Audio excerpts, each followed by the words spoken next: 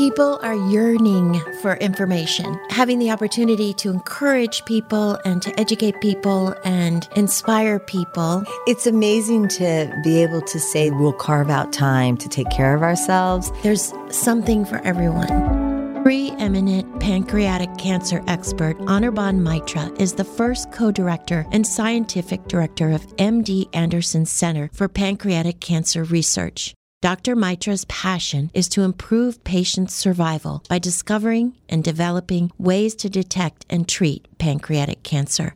Please welcome Dr. Anirban Maitra to Health Gig. Well, thank you, Doro and Trish, for having me on the Health Gig podcast. It's a real honor to be here today. Trish and I know your work well, and it is so remarkable. For our listeners, we want you to know we have a personal connection to Anirban Maitra because Trish's husband, my brother-in-law, died of pancreatic cancer, the disease you're working so hard to eliminate. You are an amazing support for Trisha and her family and her extended family, which includes all of us. And so we want our listeners to know you the way we do. So we're particularly glad you're with us today. I'm delighted to come and speak about some of the advances we have made in pancreatic cancer, what we can do in terms of risk, high-risk families, etc. But I will tell you that even in the last 5 years, we have seen a lot of very tangible advances in this disease, and I would love to share some of that with your listeners today. That would be great. So I guess the best place to start is, what exactly is pancreatic cancer? So the word pancreatic cancer has been in the news a lot recently because of Mr. Alex Trebek, and he's been wonderful, very open in terms of his diagnosis, raised a lot of awareness for this disease. But there's still a lot of people out there who have no idea where the pancreas is or what pancreatic cancer is, and the first time they hear the words, it sends a surprise or a shock through them. So the pancreas is actually an organ that's located deep inside your abdomen or your belly, behind the stomach. So you really can't feel it like a lump on the skin or in the neck or anything like that. And so that's one of the reasons why when pancreatic cancer happens, unfortunately, by the time it's diagnosed, it's often quite late in the disease process. This is not like a mole on your skin or the lump in the breast or something that you can see or feel very easily. Unfortunately, because of that, many patients present quite late in the disease when the cancer has already spread beyond the pancreas. Every year in the United States, we have about 53,000 plus Americans who get pancreatic cancer. And unfortunately, despite many of the advances we have made, and some of which I'll talk about today, this continues to be a challenging disease. More than 45,000 of those will die from pancreatic cancer within a matter of months. If you just look at the numbers, this is the third most common cause of cancer-related deaths in the United States. It is actually more common than breast cancer as of last year, and only stands behind lung cancer and colon cancer in terms of cancer-related deaths in this country. So this is clearly a disease that there's a lot we need to do about in terms of improving outcomes for our patients. The other thing I wanted to ask about is the difference between adenocarcinoma and the other kind, which is endocrine, right? Yeah. So could you just sort of speak to the difference? There are multiple different types of cancers that arise in the pancreas. And when we talk of pancreatic cancer, we talk of it as a monolithic entity, but that's not really true. There are over a dozen subtypes of pancreatic cancer. The most common subtype is the one that Mr. Trebek had, that Patrick Swayze had, that Luciano Pavarotti had, which is called adenocarcinoma. It's 95% of pancreatic cancers. It's the one that we're really working hard to sort of improve the survival of, because that's the one that's the deadliest. But there are other subtypes, the most common of which is the neuroendocrine tumors that Steve Jobs had or Rita Franklin had. And those tumors, even though unfortunately they are also not always the best outcome, but still the survival is much, much better than adenocarcinomas. I mean, compared to adenocarcinomas, where the 5-year survival is less than 10%, this is about 50%. So 50% of patients will survive 5 years or longer, which is obviously much better. And the symptoms are very different compared to adenocarcinomas. The treatment is very different. And so one of the first things when somebody says they have pancreatic cancer is to figure out, well, what kind of cancer is it? Is it an adenocarcinoma? Is it a neuroendocrine? Or is it one of those even rarer subtypes? And that's important because everything that happens afterwards in terms of treatments and outcomes and everything is going to be determined by that information. Why do you think pancreatic cancer is on the rise? That's a great question. It increasingly seems like it. Obviously you are a family that has been touched by this disease. But when you talk to folks in society, I mean, we always think of pancreatic cancer as not a very common disease, but are increasingly meeting individuals who know someone they know who has had pancreas cancer either in their family or a friend. So yes, the incidence of this disease feels like it's rising. And some of that is because, well, one, we are living longer as a society, and that's wonderful. I mean, life expectancy in the United States is rising, and pancreatic cancer is a disease of the elderly. The most common age group is in the 60s and 70s. Sometimes, rather unfortunately, you do get this disease in younger individuals, and, unfortunately, Danny was one of them, and he was much younger than the average age group when he got pancreatic cancer. But for the most part, this is a disease that occurs in the 60s and 70s. So that's one reason why the incidence is rising. Also, we are getting better in terms of calling something pancreatic cancer. You often hear stories of, well, my grandfather died of something that was all over the body, and we really don't know what it was.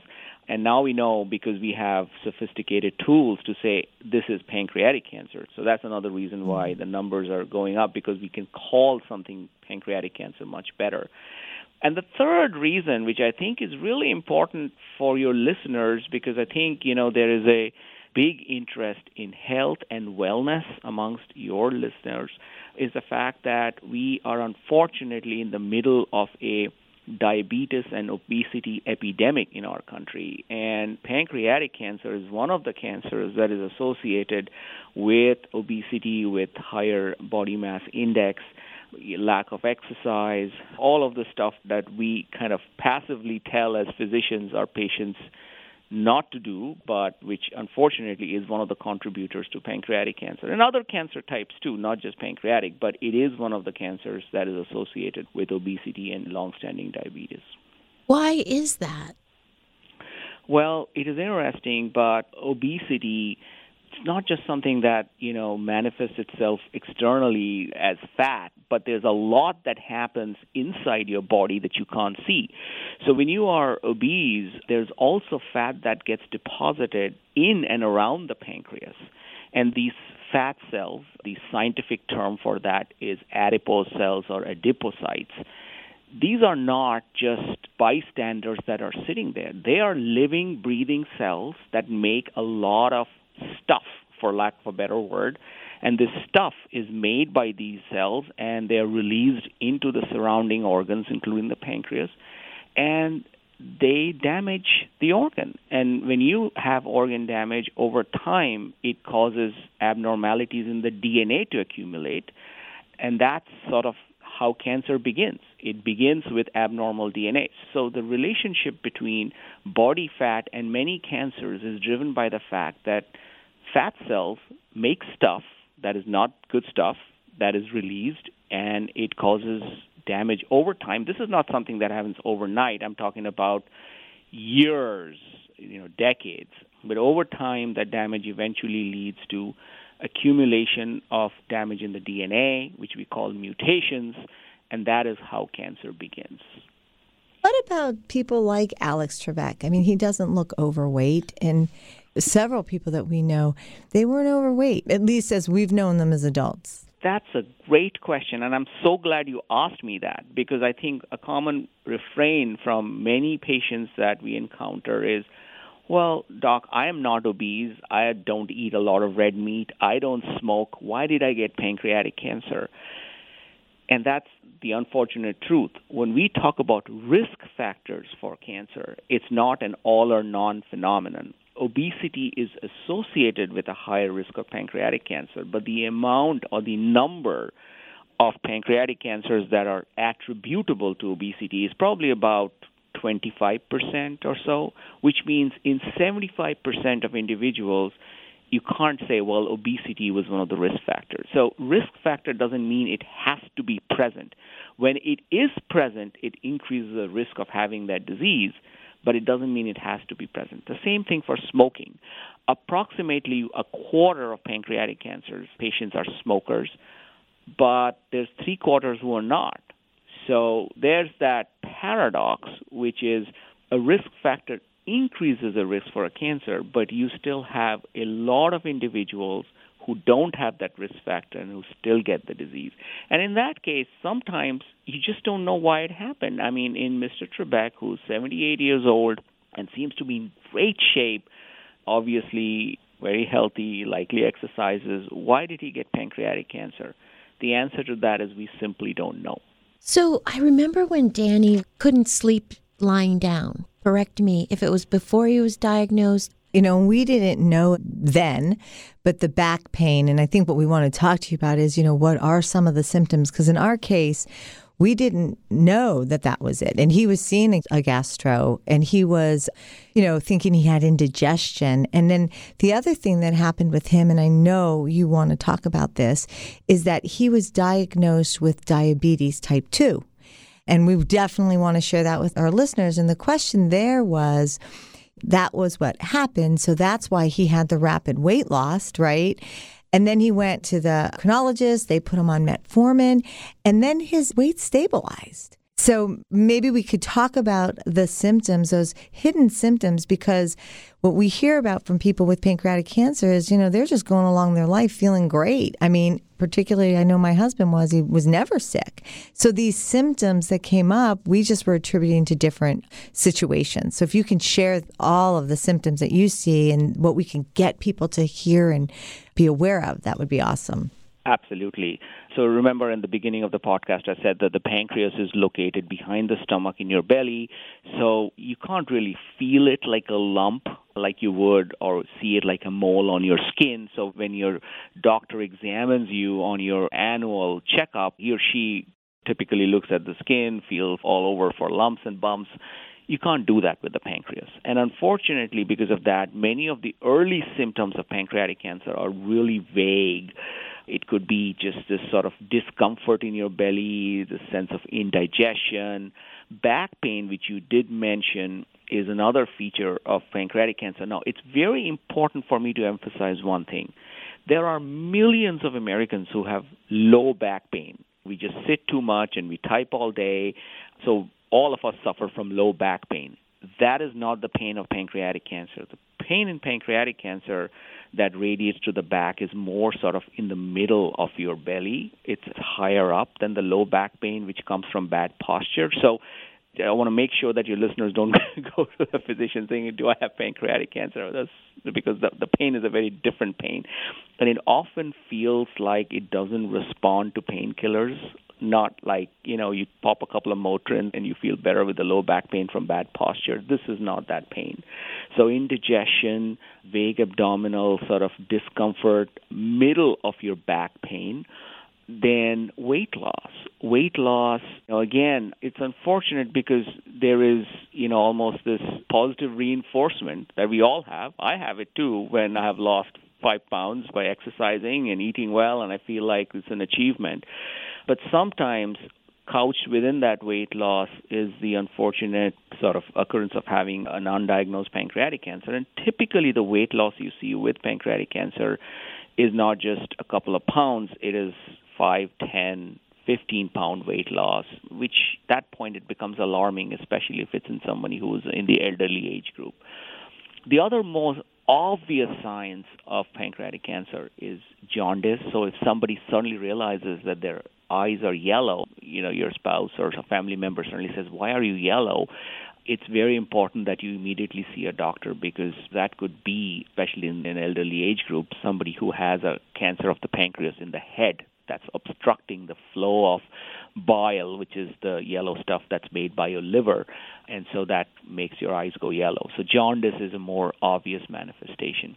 And then let's talk a little bit about diabetes. I think it's important because this is a connection that many physicians even don't yet know. So I talked about long-standing diabetes as a risk factor for pancreatic cancer. This is the opposite.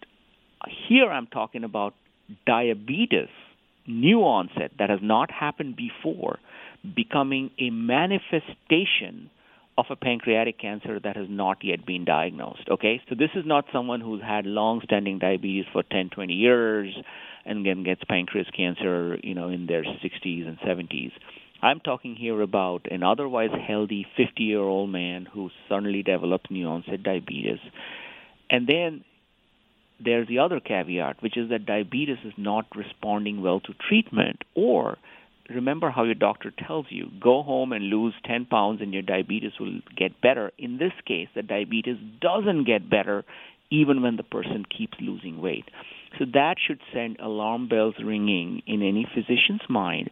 When you have a diabetes that doesn't respond to weight loss, doesn't respond to medication, is there the possibility that this could be pancreatic cancer related?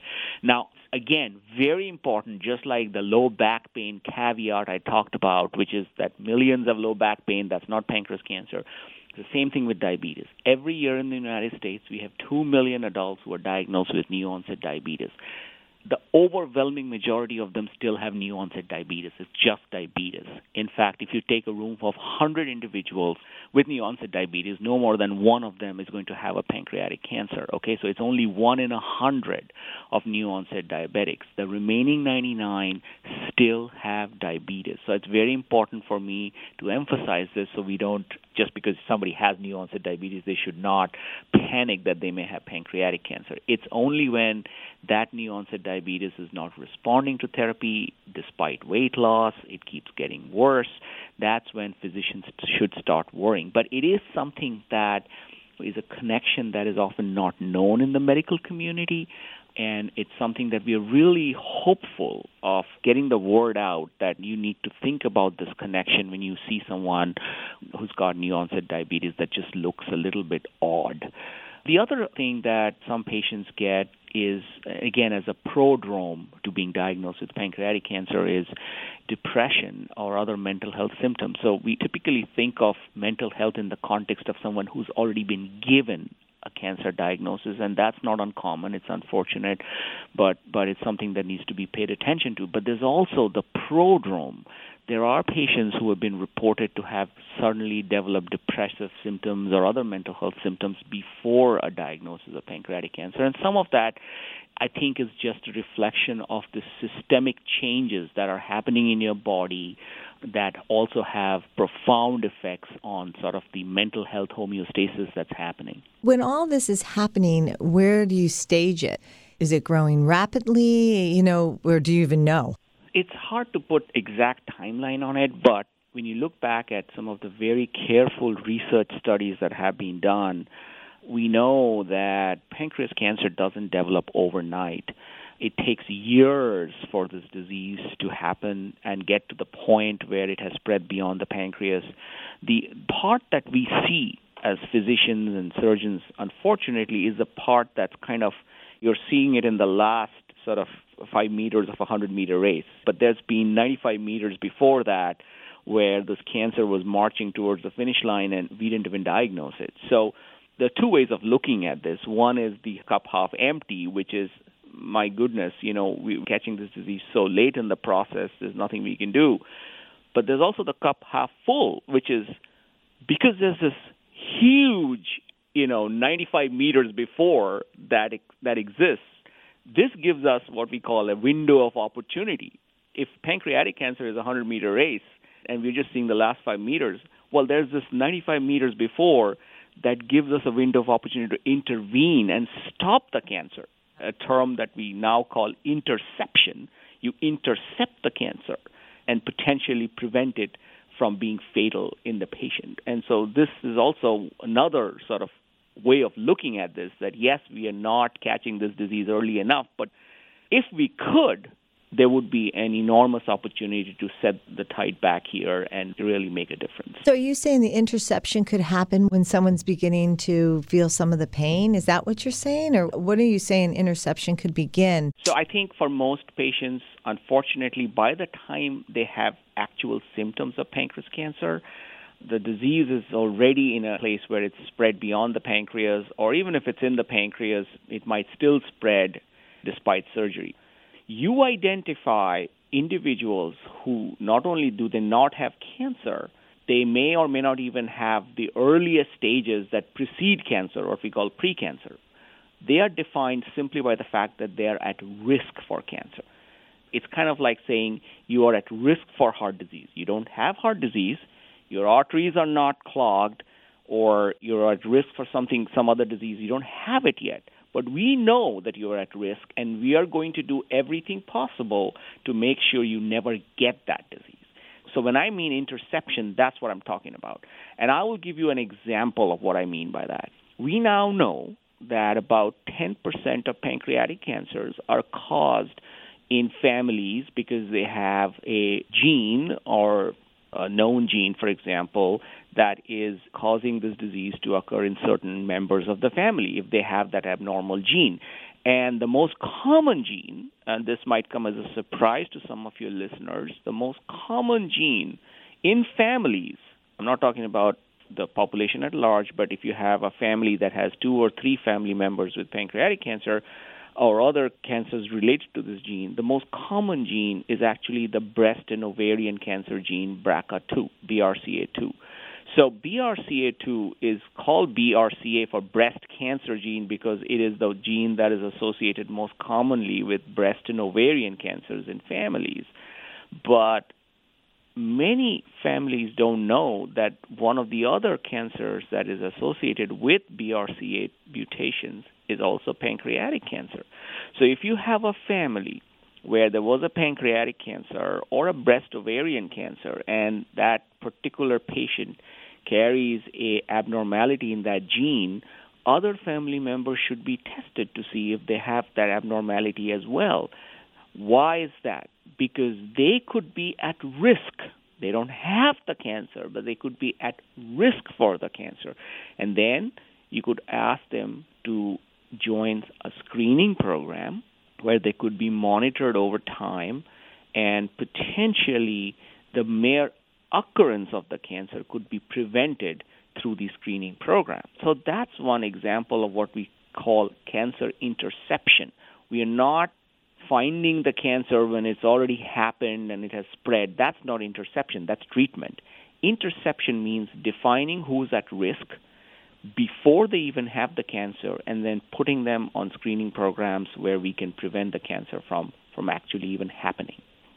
Are the screening programs prevalent? I mean, are they at MD Anderson, or where are the screening programs? Absolutely. So there are obviously at all of the big academic centers around the country. You know, MD Anderson has it, Johns Hopkins, Sloan Kettering, Georgetown, all of the big academic centers in and around the big cities. But increasingly, there are other places as well that are actually opening up such screening programs for what we call high-risk family members. These are family members, again, we call them high-risk because they don't themselves have cancer, but they are at risk, much higher risk than any of us would be for getting the disease because they carry a mutation or they have a very, very strong family history.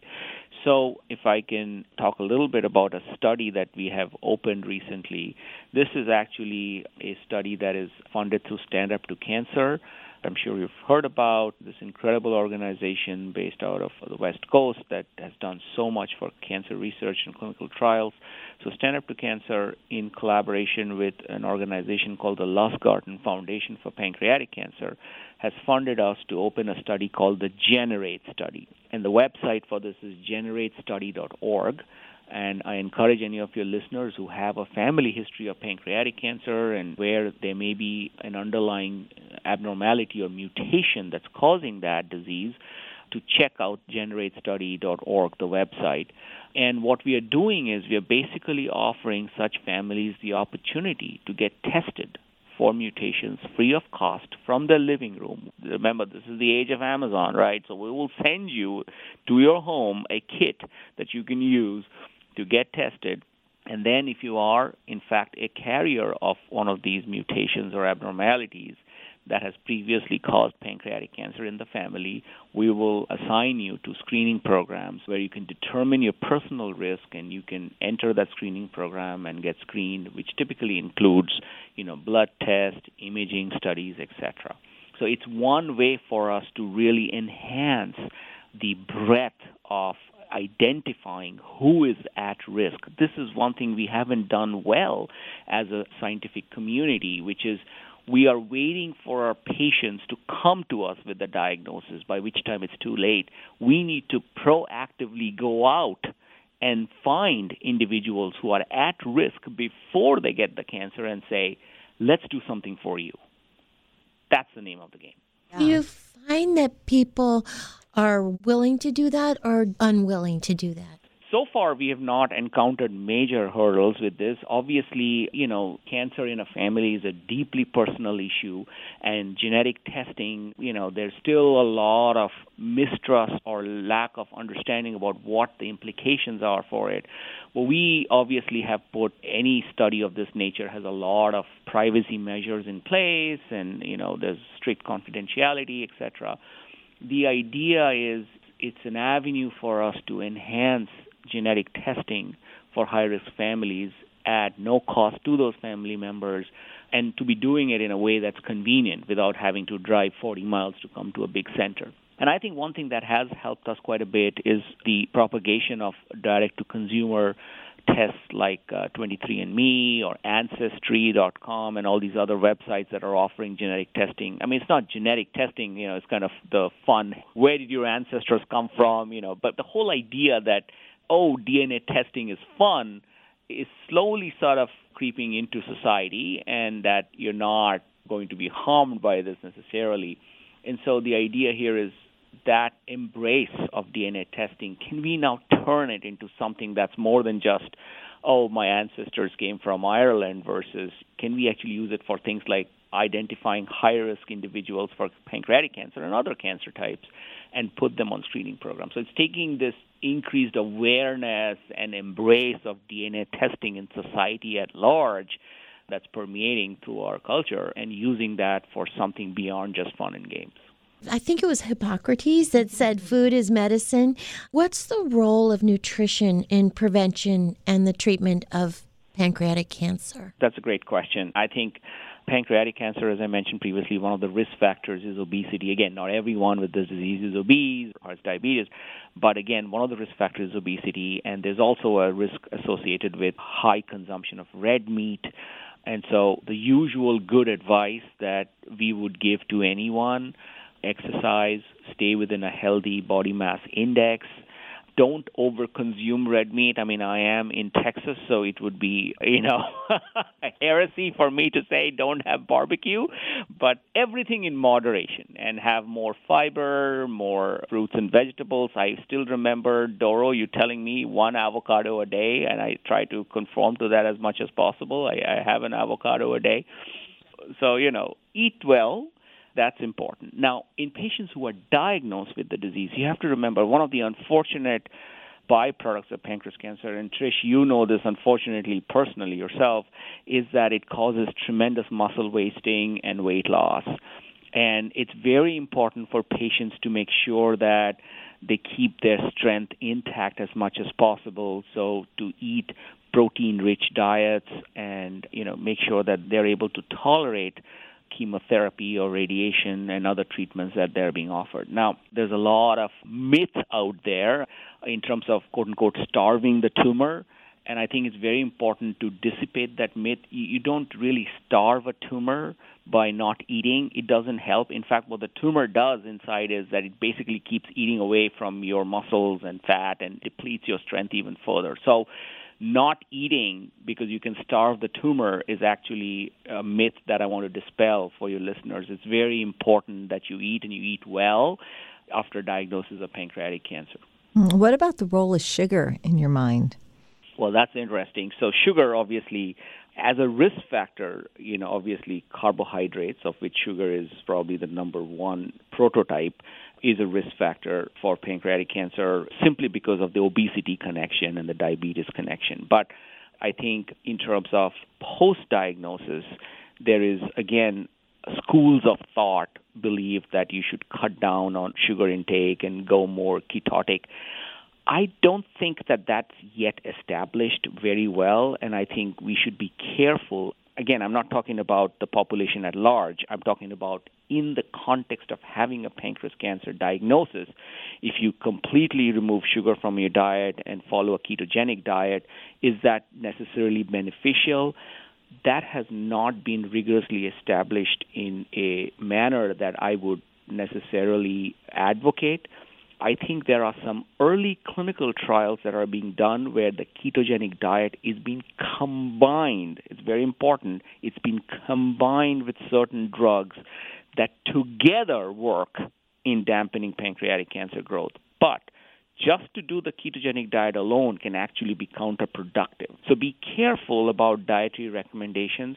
Most academic centers like MD Anderson, Johns Hopkins, etc., will have a nutritionist who will be part of your team.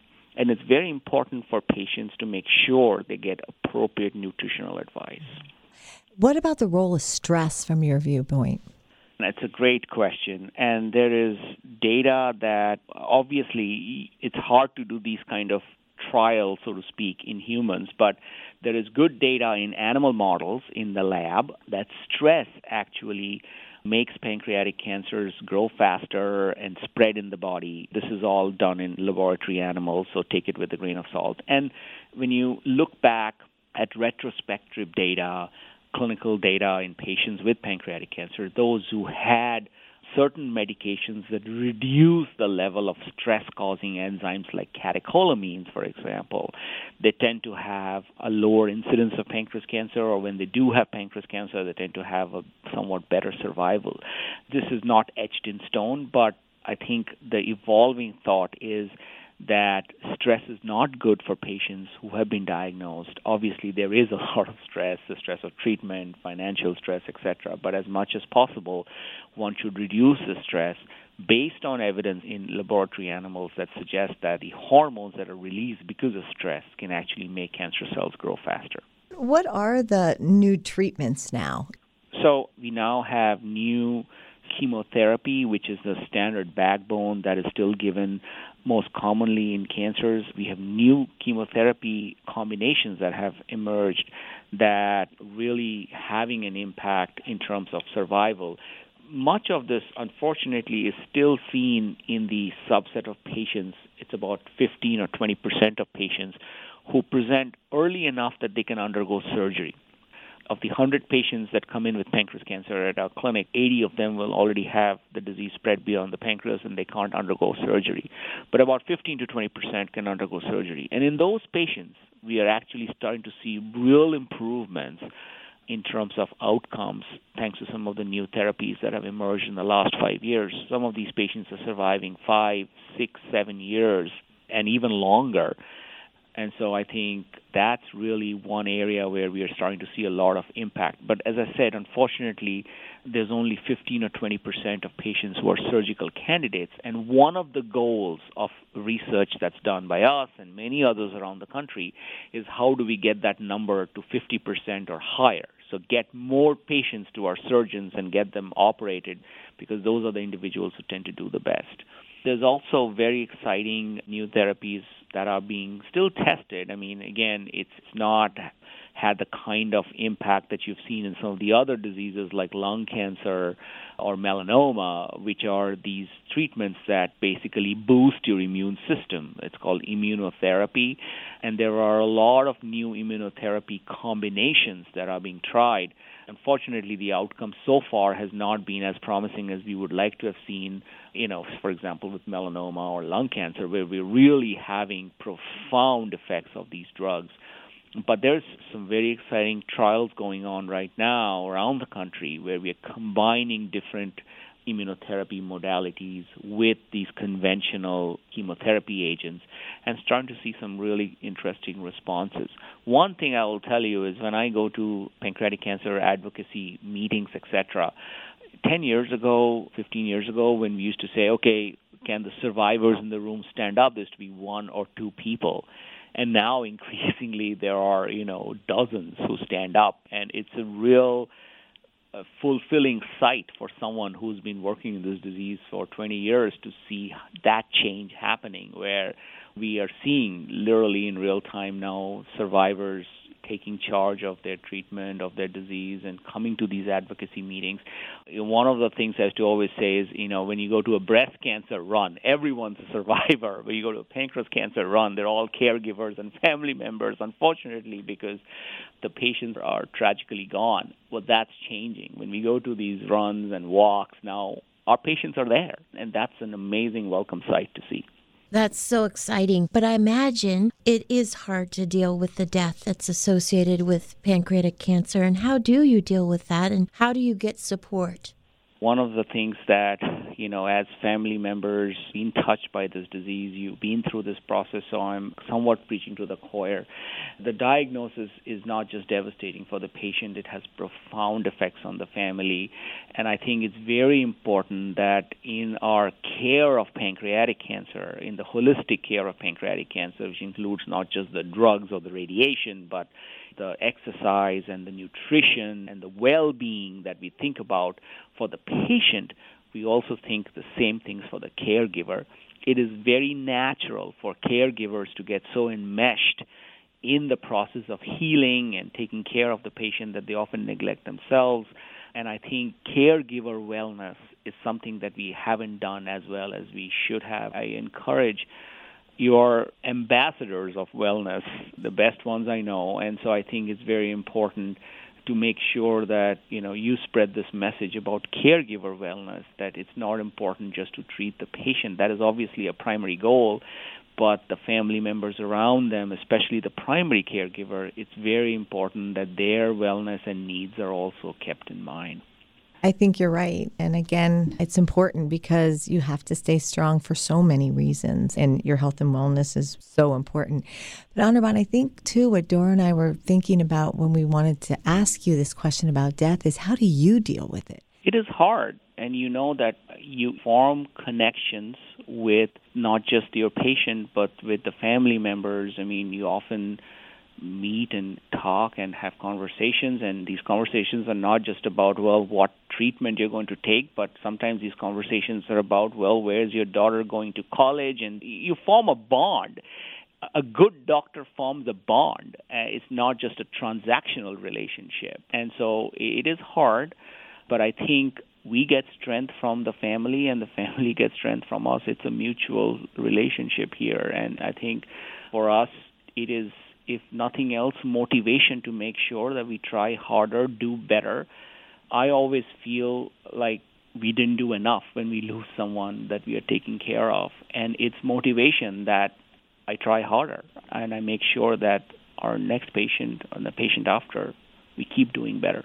I know I can speak for Tricia when I say how grateful we are to MD Anderson and all the amazing doctors there. And tell us about the moonshot at MD Anderson. Sure. So the Cancer Moonshot, and now there is a national Cancer Moonshot that was initiated by Joe Biden and others and funded through the NCI, the National Cancer Institute.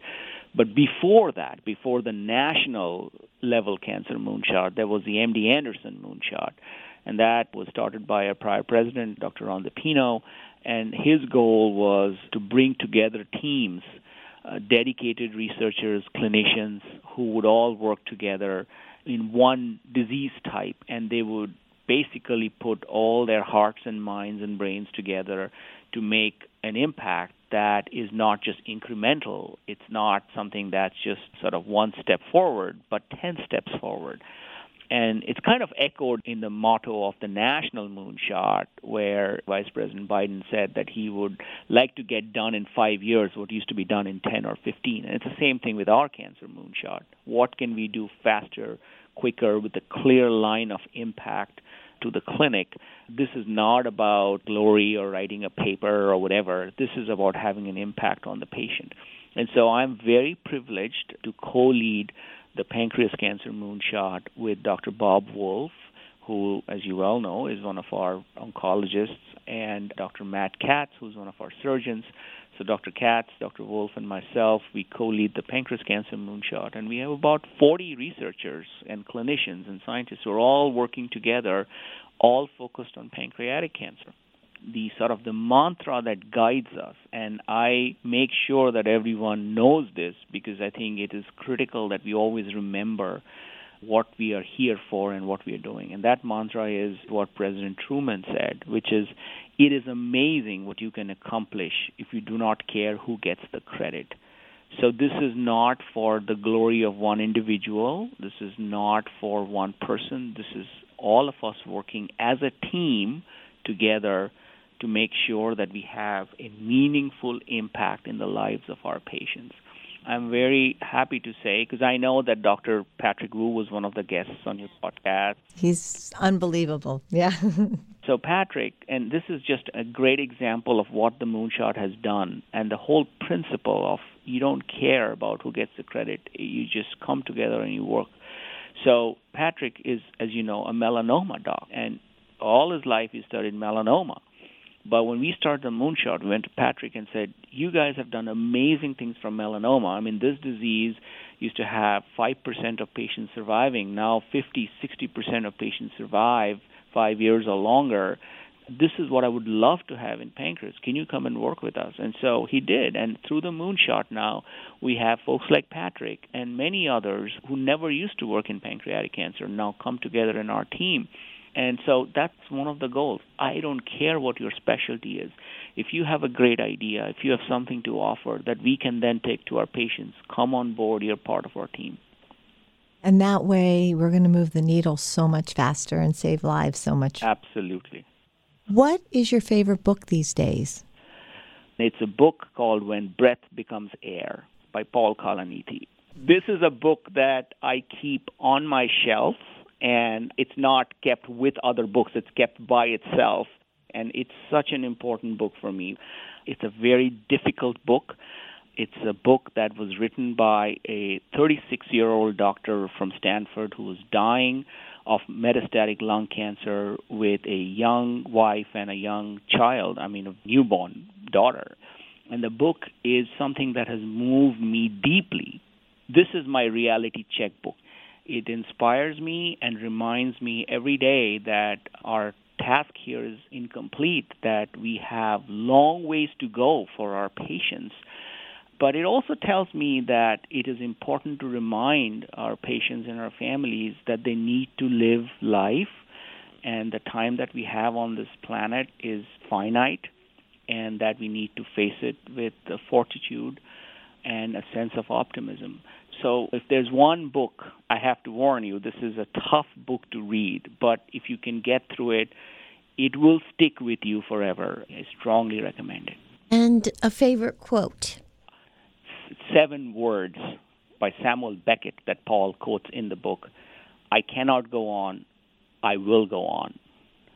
And I think it's something that I have really sort of enmeshed in my heart. Thank you, and thank you for the work you do. And we just want to spread the word that what you're doing and help people become better educated on pancreas cancer. It was an honor to be on the Health Cake podcast, Doro and Trish. Thank you for having me. And again, thank you for everything you're doing. Thank you for joining us on Health Gig. We loved having you with us. We hope you'll tune in again next week. In the meantime, be sure to like and subscribe to this podcast and follow us on healthgigpod.com. I'm Tricia. And I'm Doro. Be well.